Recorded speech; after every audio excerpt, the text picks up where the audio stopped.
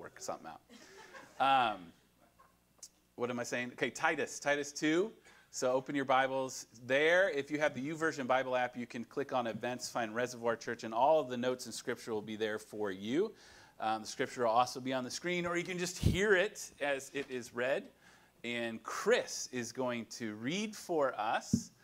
And you should know, before service this morning, Chris asked all the vital questions about this text. And so we'll see if we cover them in the sermon. And if not, you can talk to her after and see if she has a better answer. All right, so Chris will read, pray for us, and then we'll get into it this morning. No pressure, okay. Chris. Titus 2, 1 through 10. But as for you, teach what accords with sound doctrine. Older men are to be sober-minded, dignified, self-controlled, sound in faith, in love, and in steadfastness. Older women, likewise, are to be reverent in behavior, not slanderers or slaves to much wine.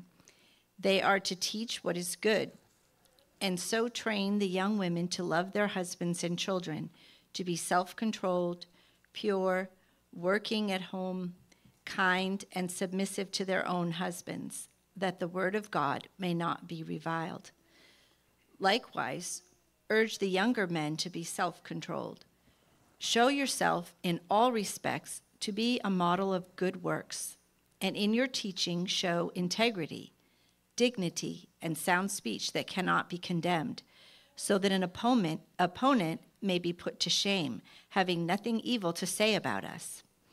Bondservants are to be submissive to their own masters in everything. They are to be well-pleasing, not argumentative, not pilfering, but showing all good faith, so that in everything they may adorn the doctrine of God our Savior. Thank you, Lord, for your word. Thank you for your word to Titus in particular, and his role in your church, Lord, and just the role that you give us, Lord, on a day-to-day basis to be your light in this world, Lord, to shine as your light, God. And I just pray that you would help us to take these to heart, Lord, and give us the power of your Holy Spirit to live these words in our lives, God, so that more people would come to know you, Lord. And we just pray that you would bless this message today and help Jonathan as he teaches it to us, and help us as we apply it and hear it and open our understanding, God. And we pray that all would glorify you. In Jesus' name, amen. Amen. I totally forgot to give Audrey props. So we went to a field hockey game on Wednesday, and she scored, and it was amazing. Freshman on the varsity team. Way to go, Audrey. And that's her natural color. She's not blushing. So, all right, Titus 2, 1 through 10. The church makes the gospel attractive by how we live, right? That we actually have a purpose as we come to faith in Christ, that we're called to live in a certain way, and that way is to make the gospel beautiful to those that are around us. Many of you know, or certainly if you're in my family, that I have a keen sense of smell, right? So careful what you smell like around me. I have a very sensitive nose, right? Stacy will tell you. And smells have essentially imprinted themselves on key memories that I have in my life. And they're like fairly random moments, even that have become like core memories because of the smell that was fragrant at that moment. I often talk about my choice in international airlines, and it's because of a smell, right? I was on this long international flight, and I was uncomfortable and dehydrated, and in the middle of the night in that flight, an angel in the form of a flight attendant gave me a cool glass of water, and they smelled amazing. And all of the flight attendants in this airline has the same fragrance because they all smelled the same. And it was a fragrance that brought peace. And that sounds so weird and so crazy, but that was the reality of it. And so if you ever need to fly internationally, I recommend Air France, right? Then I remember also was thinking about this week, and I almost gagged myself, right? This not so sweet memory of unloading junk out of my father-in-law's Tahoe into the dump in, would it be Benton County of Oregon, right? And this dump stank. And it was a hot summer day, but the smell was so right that it actually even made me sick. And even as I think of it now, I can still smell it a little bit in my nostrils. And it's disgusting. It's been like a decade or more since that has happened, right? So these smells have imprinted themselves on my memory, and they can bring back the experience like in a heartbeat. And imagine, though, how things, like they generally smell pretty good now, right? But imagine how they smelled in the first century and what it was like to live then. Thankfully, due to advancements in hygiene, we are not faced with aromas that as often as we could be, right? Some of us smell really good. Lance is a good friend of mine that is often a very good smelling young man. You should just, you know this. But I often tell him, don't I? I always say, dude, you smell so good. How do I get in on this smell, right? But we've realized that pleasant is better, and so we try to, shower, take care of ourselves, and put on a little fragrance to smell better. There is something even to smelling when it comes to faith. Trust me, right? And we talk about this a lot at Reservoir Church, what we want to smell like. But metaphorically, we are an aroma, aren't we? We're supposed to be. And we're an aroma that others around us will actually tie to the gospel that we proclaim. They'll remember what they smelled when they heard the truth of Jesus. And it's a fragrance that will be imprinted in their memory whenever the name of Jesus is brought up.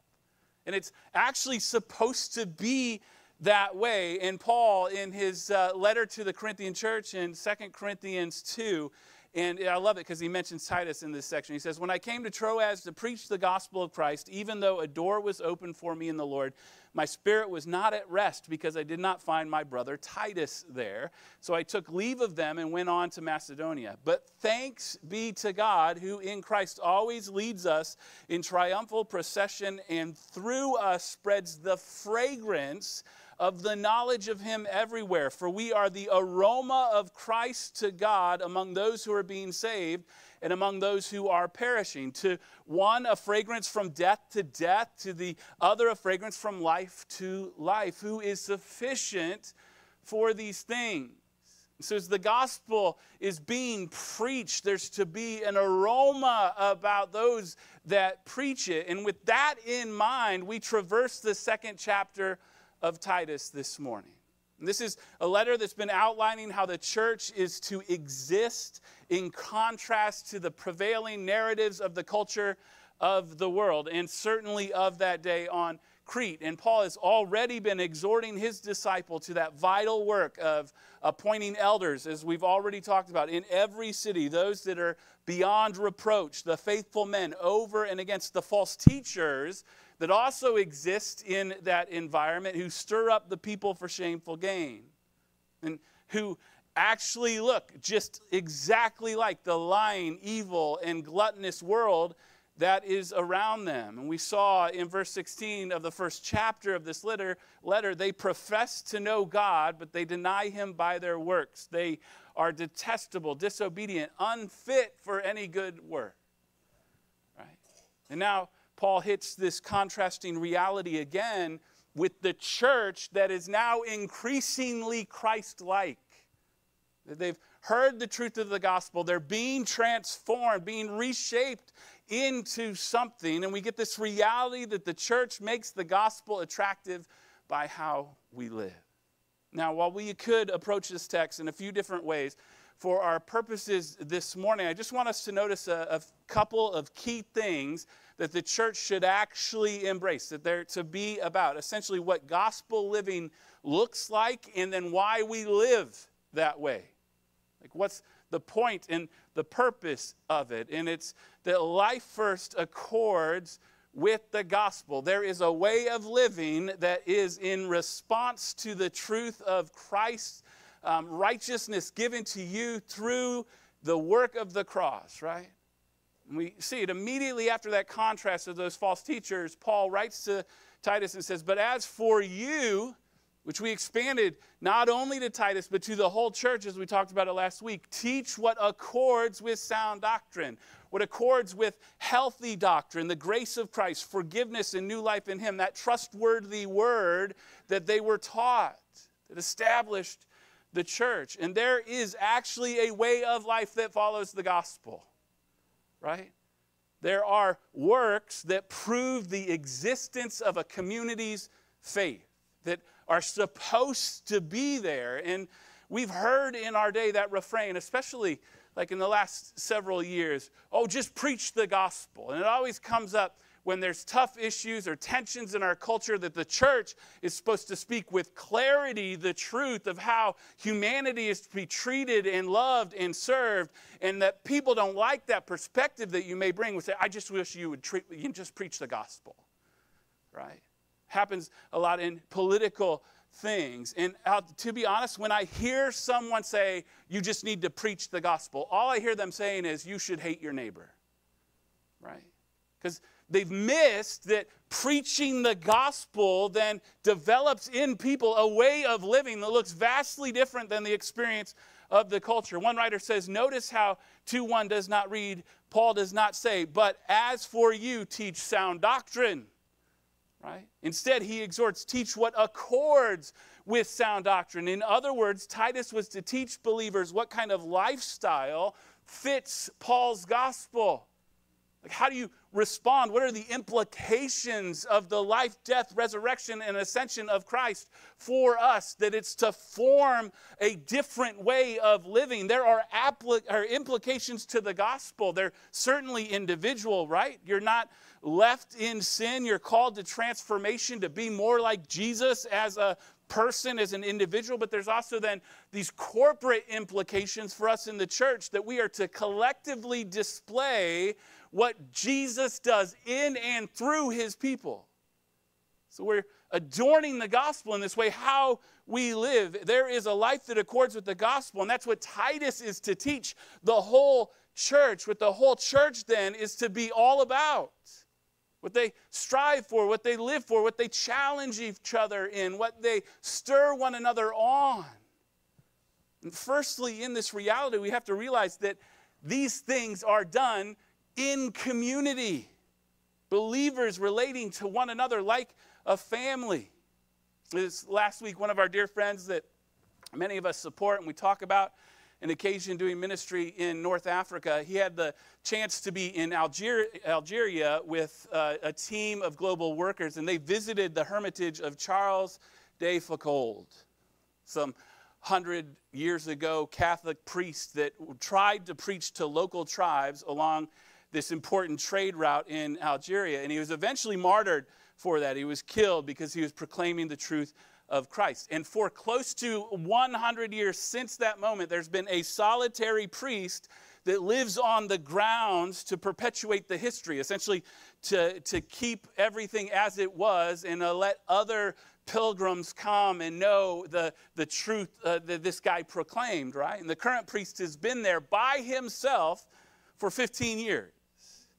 Can you imagine? It's a very hostile space. It's like nobody is going to, like, there's not an expectation anyway that the church is going to be extended and grow in that. And it's a very solitary life for him. If a visitor or Westerner doesn't come in from outside, it's unlikely he's going to talk to anyone for a stretch of time. And I heard that story, and I thought of like just the historic appeal of the aesthetics, right? That you're to go away into the wilderness to be alone, right? And I thought about it, and I'm turning on the air. I forgot to do it. Are you guys warm? Yes, Jackie's warm. Let's turn it on. Okay, and then who set it to 85? Right? That was Bill. I'm sure, right? So solitude's important, right? And I'm even going to go on a solitude retreat tomorrow and spend a couple of days in the wilderness, hopefully, and, hear from the Lord, right? But solitude's not actually meant to be our constant experience. It's not meant to be our regular state of being as people that are following Jesus. We are meant for the community of the church. We're meant to be with each other. We're meant to have mothers and fathers in the faith pouring into the next generation, with here Titus serving as a big brother type, living an example for everyone in the church. Paul even tells them, show yourself in all respects to be a model of good works, and in your teaching show integrity, dignity, and sound speech that cannot be condemned. Now, if we only focused on the exhortations of the categories of people that are here, we might miss that they are all called to this way of life for the good of the church, that they are to live this way for the good of those around them, for those that will be coming before and after them. Paul Gian, a scholar, says the purpose of individual piety, mainly or solely for one's personal edification, is foreign to the gospel. Life in Christ is life in community. The blind cannot lead the blind. Older men can teach self-controlled lives only if they have pursued it themselves. Older women can train younger women to be reverent in behavior, especially as it is embodied in being good wives and mothers, only if they have attempted to do so as well. So the corporate dynamics here indicate why Paul expects ministry to occur through more than just the leadership of the church. Because yes, elders are there to lead, but the apostle here clearly assigned to all in the Christian community a role. You all have a place and a space and a role to play. The older are to reach the younger. The experienced are to pass along their experience to those coming after them, parents to children, those inside the circle to those outside the circle. Everybody has the role of making God real to someone else. So it's in community, but we make God real by, in community, living Christ-like lives. That's what he's laid out before us here. And let's just walk through the categories and recognize that they're all starkly different from the description of the Cretan culture, right? It starts with older men. They're to be sober-minded, dignified, self-controlled, sound in faith, love, and steadfastness, right? They're to be the anchors of the church, steady and tested and faithful because Jesus has been faithful to us. And so these are the grandpas and the uncles in the church that have stories to tell, but they tell them in light of the gospel, right? Like when we have a good contingent of Asian folk in our church, so a lot of people can end up being uncle and auntie, and we're going to steal that from those of you that are Asian, and even white folks. Let's start calling people uncle and auntie in this place. Because we are a family, and they're to be the uncles that exemplify for us what life in Christ looks like, right? There's then older women, and they actually get the most ink here. So older women are vital to the life of the church. Just like the men, they're to be reverent in behavior, not slanderers or slaves to much wine. You know, ladies and their wine. I actually think that's a really bad interpretation of the text. So Paul, the words that in our translation in the ESV say sober-minded for the older men are essentially like he avoids much drinking, right?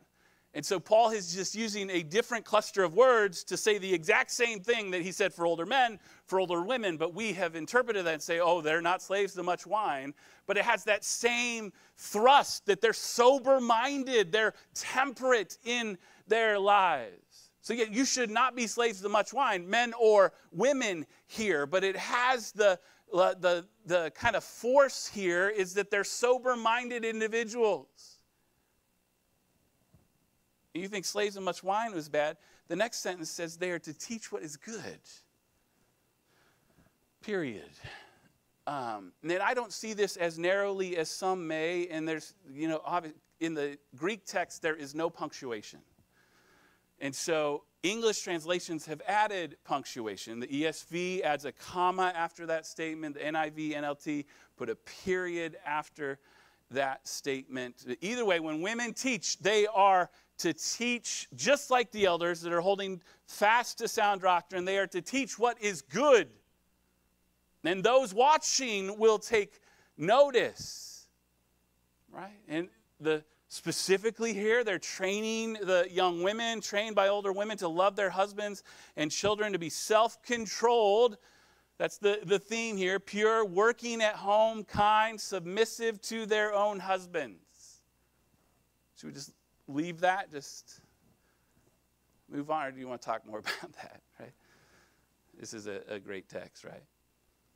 It's all in contrast to what seems to be that first century disregard for the centrality of the family, right? We see elsewhere in the Roman world how children are regularly discarded because they kind of get in way of the life of self and the pursuit of your own existence, right? Remember, the church makes a name for itself by rescuing babies from the ash heap.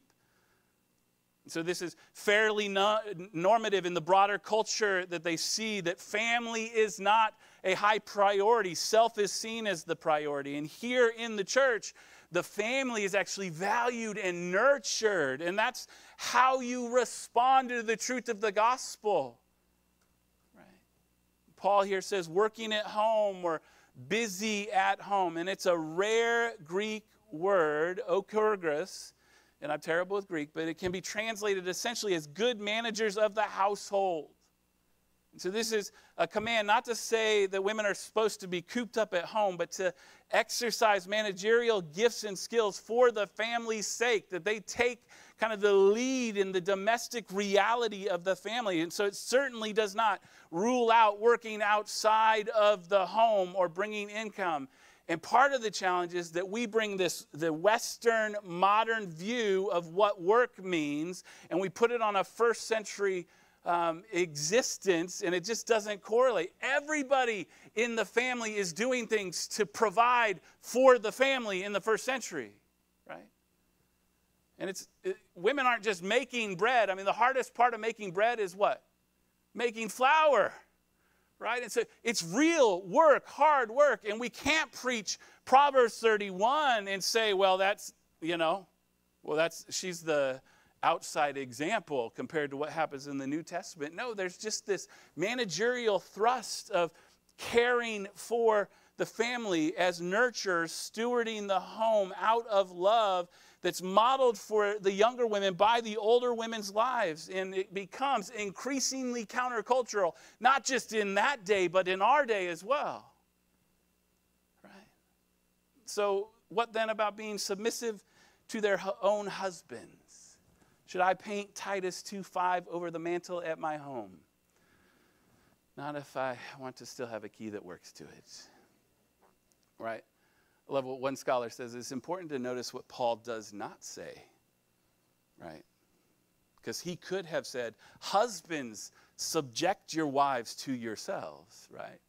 In other words, he might have spoken in such a way that called on husbands to compel or coerce submission from their wives, even though that would have fit with the patriarchal context of the first century Greco-Roman world. That is not how Paul writes here. But instead, he calls on wives to submit voluntarily to their husbands. And so the primary responsibility falls to the wives to submit themselves, not to the husbands explicitly to make them submit. So the word of God may not be reviled, indicates that failure to carry out this role gives outsiders grounds to criticize God's word, which is something that no Christian has permission to do, right? Sometimes I think we can read a text like this and say, see, it's proving the authority and the power of the man, and he has to force everyone around him to submit, right? Or we do crazy things. It's like, well, all women should submit then to all men in this space. It's like, no, it's to their own husband, right? So just as the church has roles, so does family, and there's to be this mutual giving of oneself for the good of the spouse and the good of the family that Paul is describing here, where the wife seeks and submit to family leadership of the husband. The husband then also is to lead and give of himself just as Christ has. This is not the only place that Paul's written about it, right? Now, we know Ephesians 5, 22 through 29. Let's just hear it. Wives, submit to your own husbands. Again, it's specific to the one you're married to, as to the Lord. For the husband is the head of the wife, even as Christ is the head of the church, his body, and is himself its Savior. Now, as the church submits to Christ, so also wives submit in everything to their husbands. Husbands, love your wives as Christ loved the church and gave himself up for her, that he might sanctify her, having cleansed her by the washing of water with the word, so that he might present the church to himself in splendor, without spot or wrinkle or any such thing, that she might be holy and without blemish. In the same way, husbands should love their wives as their own bodies. He who loves his wife loves himself. For no one ever hated his own flesh, but nourishes and cherishes it, just as Christ does the church. It's like marital counseling. Well, my wife doesn't submit to me. Do you nourish and cherish her? There's a mutuality that is to be existent here, that is for the good of the family and the good of the church. And it's clear here that this is not a harsh or burdensome submission, but instead it's a surrender to the way that the Lord has called us and that the culture around us has absolutely no frame for. It just doesn't make sense to them. But there's a lot about the church that does not make sense to those that are outside of it, right? Fragrance is death to death, but to those that know Jesus, it's life to life. And the key is these harder things in this text are not for women only, because over and over again we hear the English word likewise, right? So it's like building. Women, or the older men do this, likewise the older women do this. Likewise the younger women do it. Likewise the younger men do this. Paul writes that younger men should be self-controlled, responding to the example of integrity, dignity, and sound speech that they have seen already from the whole church, and then live in light of this. And all of this is living like Jesus, right? And Paul, having modeled this for Titus, it calls on his young pastor friend to essentially do the same. One writer says that Titus cannot merely teach faithfully, he must live faithfully. If Titus cannot live faithfully as a Christian, he is not qualified to teach others what he himself cannot do. He must be able to say to his congregation, just as Paul does in 1 Corinthians 11, be imitators of me as I am of Christ. I think sometimes I don't want to talk about pastors, but I'm one, so I will, right?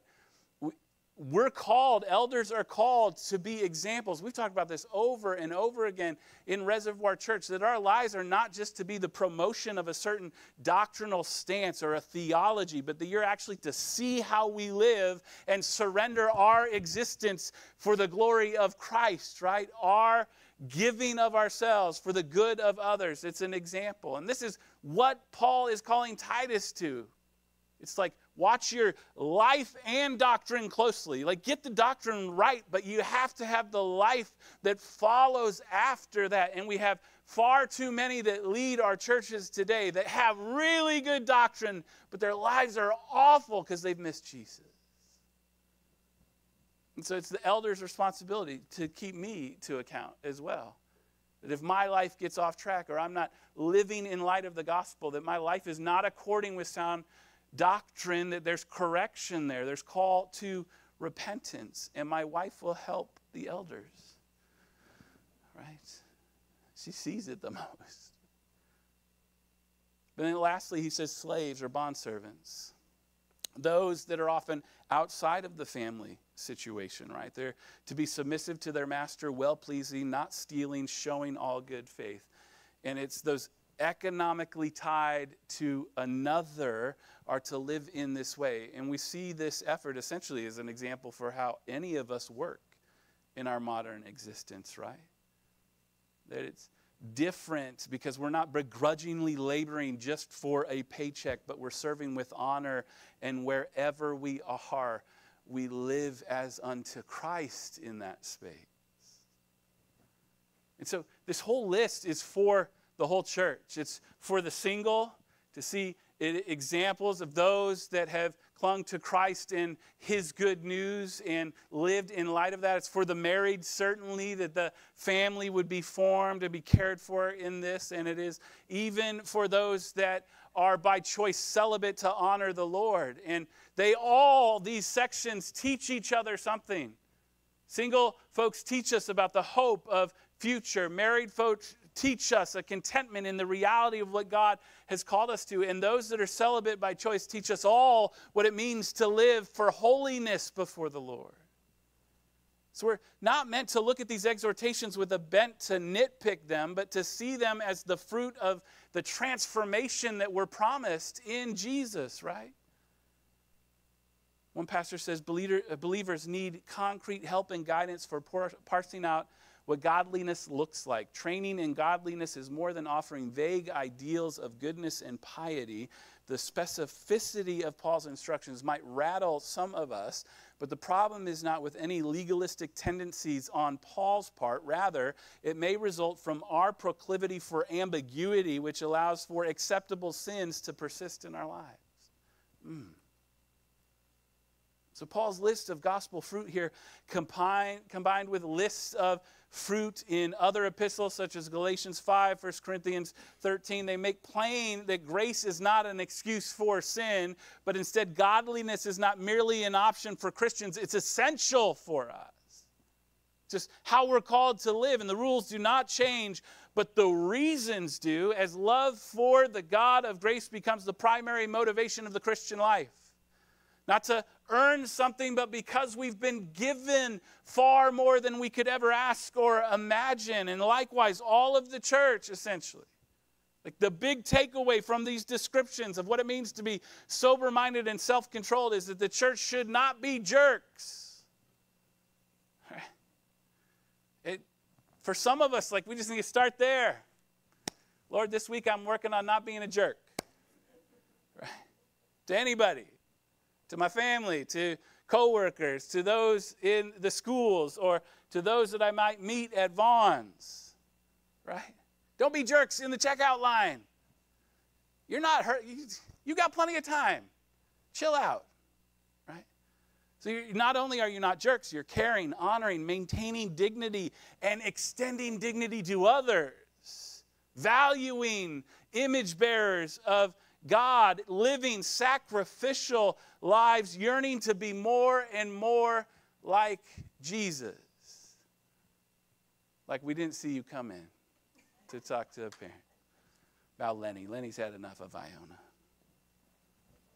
But there is an abiding quality for everyone in the church, right? And one commentary says the virtues of sobriety and self-control are given explicitly or implicitly to all four groups here. It would be a mistake to interpret these abstractly.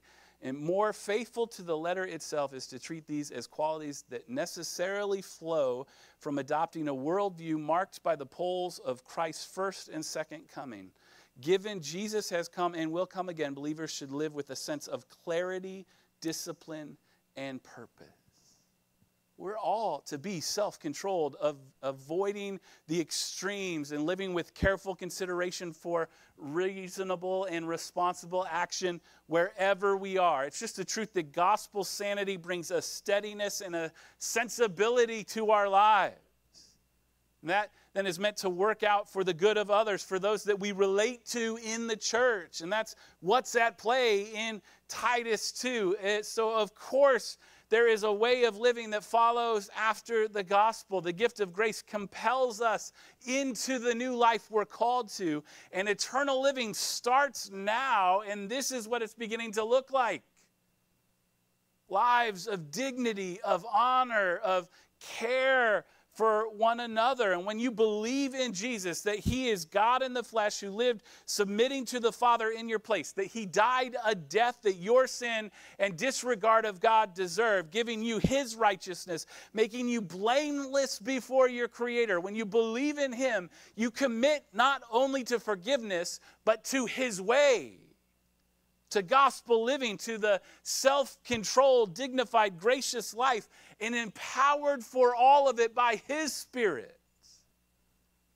That's a tremendous grace that it's not just like, now you get to it. It's like, I'm giving you my Spirit, power to live in the way that I've called you to live. And so gospel change is from the inside out, not from the outside in. If the heart is healthy, fruit will come. So don't force one another in these things. We invite each other in as the Spirit transforms our hearts and equips us to live in this way. And this fruit is doing something vital. Because by this way of living, you are actually filling the air with fragrance. It's just a second short idea that living here adorns the gospel. Now, peppered through this description of gospel living has been the reason for it. And I don't know if you noticed it, but in verse 2, 5b here, he says that the word of God may not be reviled. In verse 8b, so that an opponent may be put to shame, having nothing evil to say about us. Or 10b, so that in everything they may adorn the doctrine of God our Savior, right?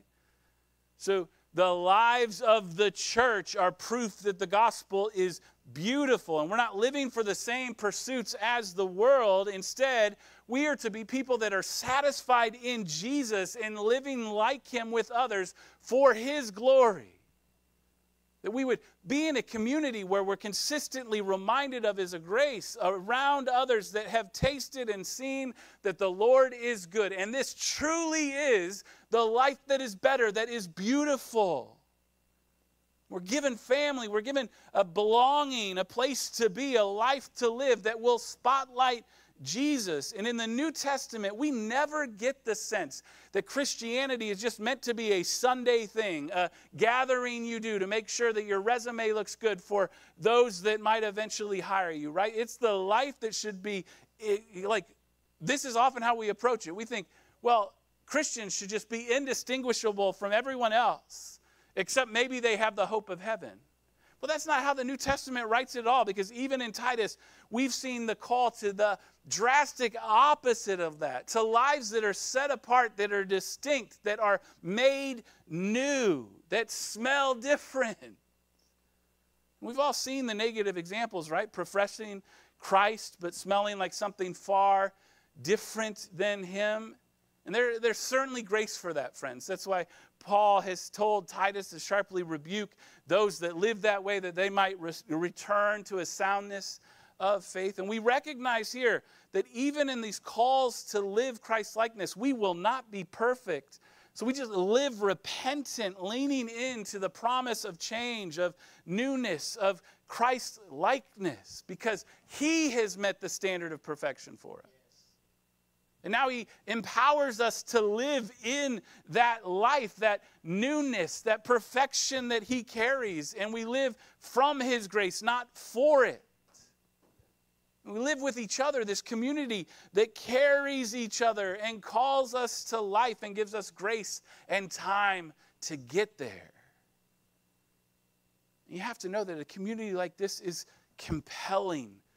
The whole final chapter of this letter to Titus and the church on Crete is all about how this church is a compelling witness for the truth of Christ in its world. This actually changes culture. It reveals a better way, and it gives witness to Jesus, and the invitation is open to all who will come.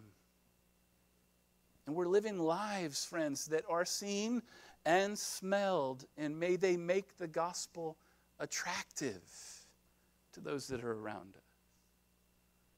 I think it follows after Jesus' exhortation to the church in Acts 1:8. But you will receive power when the Holy Spirit has come upon you, and you will be my witnesses in Jerusalem and all Judea and Samaria and to the ends of the earth. And you're witnesses by living in the community looking like this, that the church makes the gospel attractive by how we live. So what do we do with it? Right? Determine just to live like this. From the grace of Christ for you, endeavor to be sober-minded, self-controlled, all that others will see you and want to know where your hope is found. And then live that willingness with others, sink into community, throw off the ideal of rugged individualism and see each other as examples, as a refining community on the journey together. Brian Chappell, a pastor and professor, says the progression of Paul's instructions to the various segments of the church indicate that community dynamics are instrumental in influencing others in the church, silencing opponents in the church, and reaching unbelievers outside the church. This is the power from which no believer should cut himself or herself off. We're meant to do it together. So determine to live like this, live it with others, and then live for all to see. Let your light shine. Right? Are you going to hide it under a bushel? No. That's Lance was hoping I was going to break into song. Maybe that's it. This little light of mine. How's it go? I'm going to let it shine. Right? This little light of mine. Derry wants to keep on singing. He wants to let it shine. Okay, you get it. Right? Does that count? Did I sing enough? Okay, good. Let your light shine. Adorn the gospel as you live, relying on Jesus. Now, remember, this is not, I carry myself as the heir of perfection that you all wish. No, this is a humble embrace of the way of life that Christ has called us to. That we needed rescue, that he gave it, and now tells us that we get to live. He says to us, neither do I condemn you. Go and sin no more. Let others see that. Honor others. Invite them in. It's really Titus 2 for us is just a smell check. Right? Did you do that? Teenage boys. It's like, ooh, can I go hang out? I never do that because I always smell great. But may the fragrance that people smell from us be one of life, forgiveness, freedom, and a place to call home, because that's who Jesus has purposed for us to be. Shall we live it together? Let's pray. Good and holy God, we thank you for your word. And we thank you even for sometimes where there's descriptions that we don't fully understand or ways of thinking that conflict with what we see on the pages of Scripture, but that by your Spirit we can have an understanding and live in light of these truths that we're called to live by. And Lord, we just ask for a fresh empowerment to live like you, Jesus. The Spirit would work in us, solidify our hope and satisfaction in you, Jesus, and then from there, set us down a path that looks like you, that is dignified, that is self-controlled, that is sober-minded, that cares for others near us